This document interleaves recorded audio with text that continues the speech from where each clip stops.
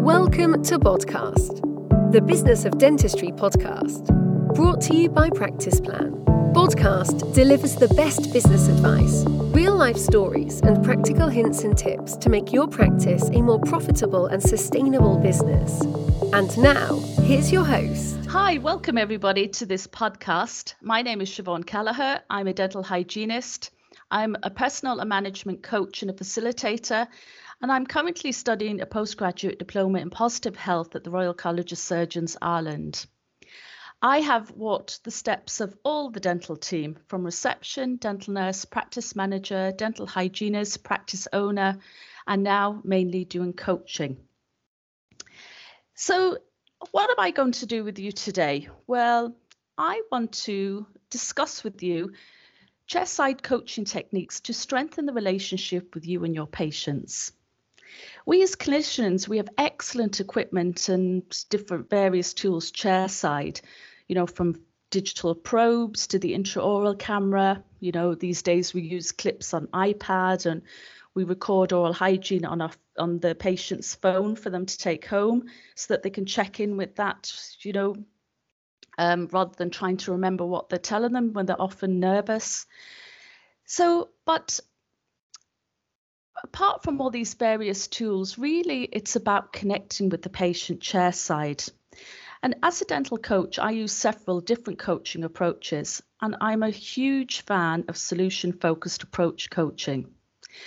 So this type of style of approach in solution-focused, it's where we stand in the solution, not in the problem. So I really like it because it's really positive and it works particularly well in the dental setting. Coaching is really about asking the questions and asking those questions in the right way. Everything we do is about building relationships. And as a coach, I build relationships with clients. And as a dental hygienist, I build relationships with my patients. When I went back to study a master's in coaching, I changed my chairside practice to a coaching approach. So what exactly am I talking about? Well, let me talk you through it. When I qualified as a dental hygienist 20 years ago, I came out of university and I was ready to save every tooth on the planet. And the first day I went into practice, I was given oral hygiene instruction, and the lady that I was treating burst out crying. Now, I was really upset myself at this outcome. And I went to have a chat with the principal, and he said, "Oh, don't worry about it. She probably got a parking ticket or something on the way in, and she's just taking it out on you." And that was that. I wasn't really offered any mentoring. So over the years then, I became fascinated in behaviour change, and I explored various models around behaviour change. So as we said, coaching and building the relationship is the first important step. And I always greet the patient and collect them in the waiting room. And, pre-COVID, I would always go in and shake their hand just to give that contact and that reassurance. But of course, we can't do that since COVID. But I will still collect the patient, and I start to build that rapport from the collection in the waiting room right back to the surgery. And then when I bring the patient in and I seat them comfortably, and I always sit face to face with the patient from the beginning of the appointment. This allows my patient to recognize that I'm attentive and I'm focused and I'm listening to them, and I'm starting to build that trusting relationship. When I go out to coach and practice, I constantly see patients just been brought into the surgery and be told, "Oh yeah, hop on the chair there you go. How are you today?" The chair's going back, and the clinician starts looking into the mouth, and then they start talking and asking questions. The patient can't answer back. They're trying to answer back, but the mouth is open. The radio or the music's often blaring in the background, and it comes across that it's a little bit too much of mayhem, if you like. So now, if you haven't been in the dental chair for a while, I would suggest that you just lie in the chair and have just a member of the team talk to you from the back of their head. And I can tell you it doesn't feel that comfortable, but I think it would be great exercise for you and your team or you and your colleagues to, each of you to do this, or maybe do it in pairs and then do a swap. and then maybe come back together and discuss, well, what did it feel like? Some people may say it was absolutely fine for me, but you'll find that when the person's talking to you, you're kind of trying to strain your neck to look at the person. You're kind of left a little bit wide open on the chair. And to me, it definitely doesn't feel comfortable, but I would be interested to see, what did you think about trying that exercise? In coaching, we use various models, and I'm a huge fan of the Oscar model. So the Oscar model, the O is for outcome, S is for scaling, the K is for know-how, A is for action, and R is for review. We can use this Oscar model in various situations in life, but one of the ways that I like using this maybe is in the surgery. And like, say for example, somebody came in for a smile makeover.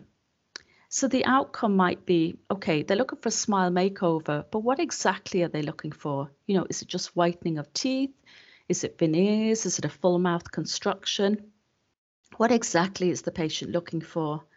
And on a scaling, maybe on a scaling of 1 to 10, how important is this to the patient? And the know-how, who else needs to come into this conversation? So if we're talking about a smile makeover, are the gums healthy? Does the dental hygienist need to be called in? Do they need to see a periodontist? Does an implantologist need to be involved?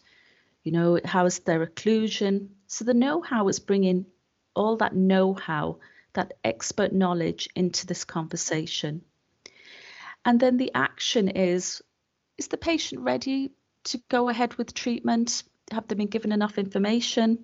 Are you ready to pass over maybe to the treatment coordinator that's going to look after this treatment plan and go through financial planning with the patient so that they can, fulfill this outcome that they would like in the dental surgery? And then review is we continuously review our patients. So we're continuously reviewing from each appointment during treatment or therapy, and then when they come back for recare appointments. So that's just the Oscar model, and it's, can be used in the treatment coordinating room as well. So just a really big fan of it.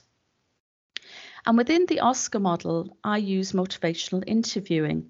So this is still continuing this solution-focused approach coaching. Motivational interview and brief motivational interviewing is a person-centered, goals-directed methods of communication for eliciting and strengthening intrinsic motivation for positive change. It's an evidence-based approach, and so like with everything that we do in dentistry, everything that even chairside should be evidence-based approached. Motivational interviewing has been applied successfully within many health professions. So brief motivational interview is utilised in dental settings where motivational interview is conducted in a brief amount of time, some say in around 5 minutes. There are basic components of motivational interview, and there's the spirit of motivational interviewing elements. And Miller and Rawlings says that doing motivational interview without consideration of spirit is like trying to sing a song without music. And it guides the practice really like a wheel guides a car. So let's have a look at these elements. So we have partnership, acceptance, compassion, and evoking. The partnership, well, this is about establishing a positive interpersonal environment that's encouraging. So it's not forcing our knowledge and our dental expertise. Acceptance is about respecting the patient as an individual who has worth in their own right. And it's about empathizing with the patient, but it's not about sympathy, but about empathizing. Compassion is that commitment to promoting the welfare and prioritizing the welfare of the patient. And evoking, that bringing out that information from the patient. Patients provide information what will work for them. And the spirit of motivational interview is that the patient has it within them what actually is needed. There are 4 guiding principles in motivational interview, and these assist the clinician in maintaining that rapport. The 4 principles can be remembered by the acronym RULE. So R is for resist, U is for understand, L for listening, and E for empathy.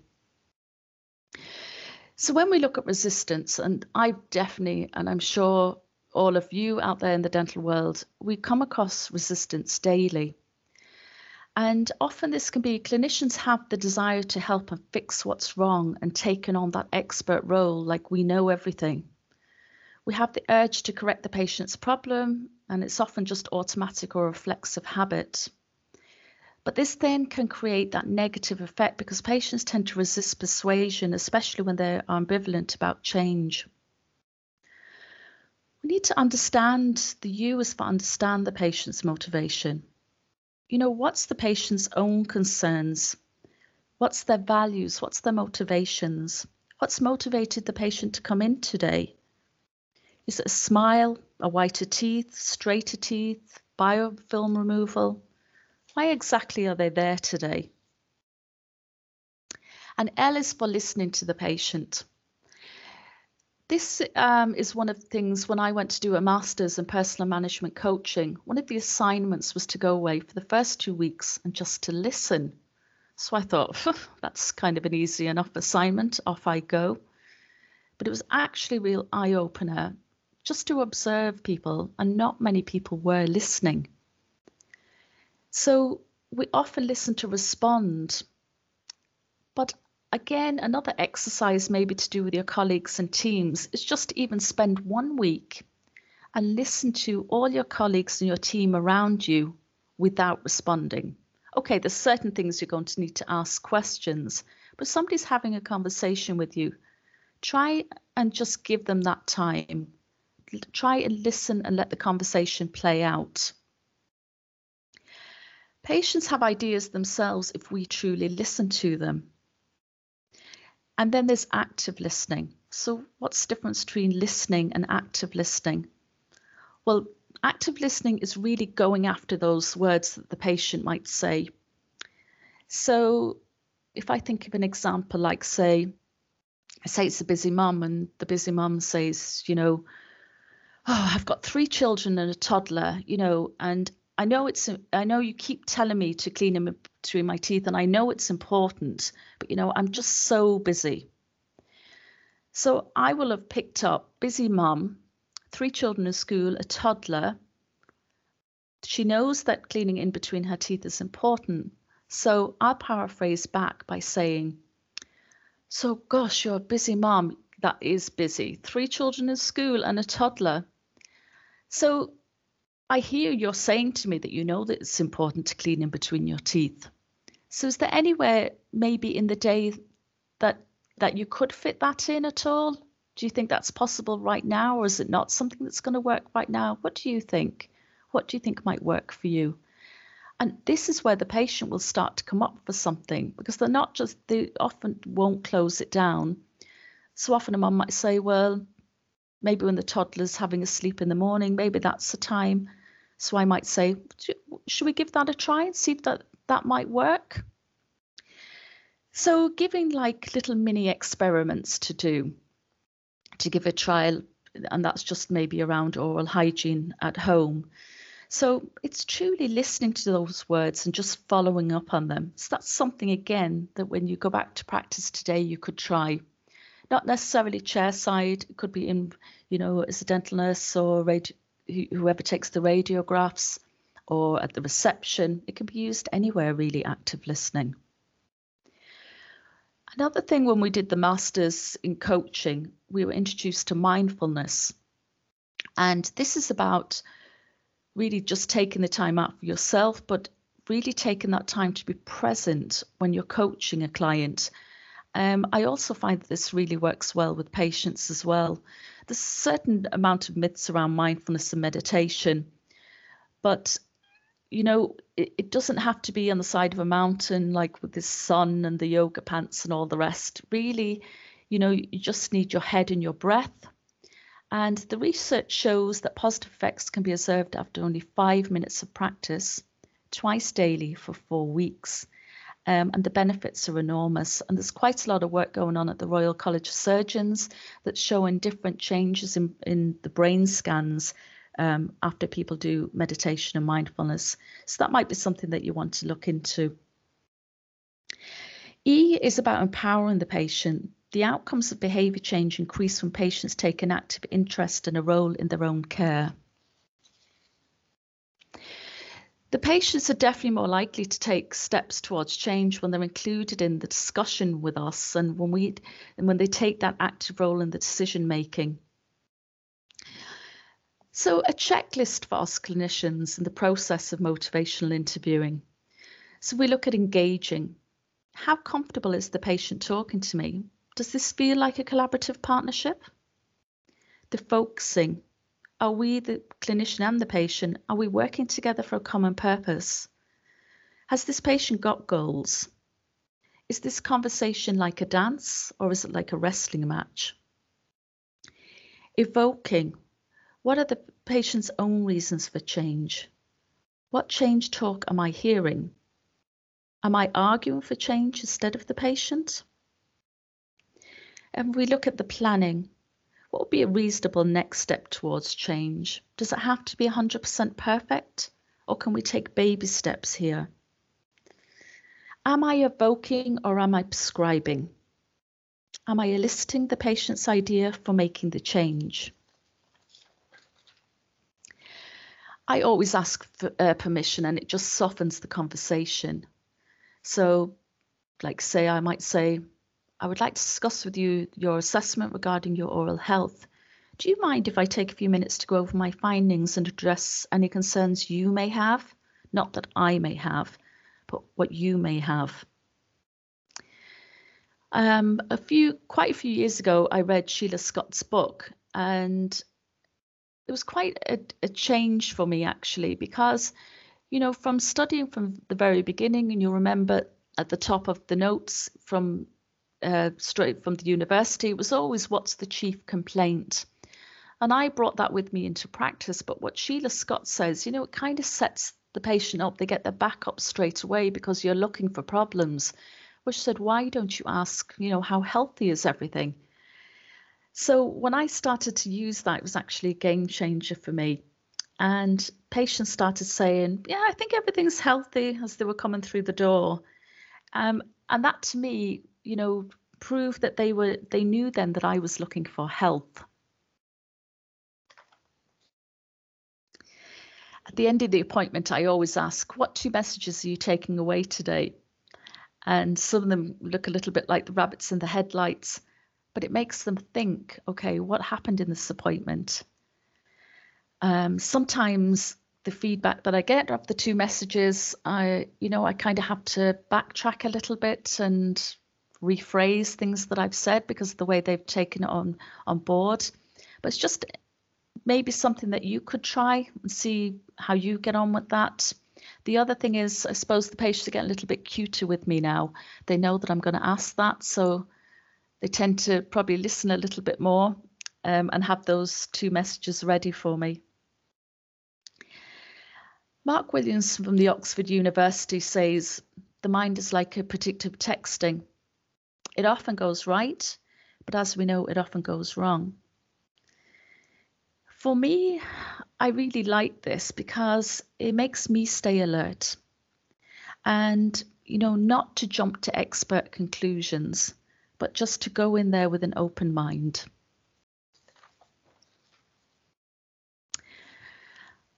I'd like to end this podcast with a famous neurologist, Oliver Sacks, wrote, I find every patient I see everywhere vividly alive, interesting and rewarding. I've never seen a patient who didn't teach me something new, was stirring me new feelings and nutrients of thought. My message is keep an open mind and curiosity. Thank you very much. Please reach out to me on SiobhanKelleher.com if I can help you with any support. Thank you.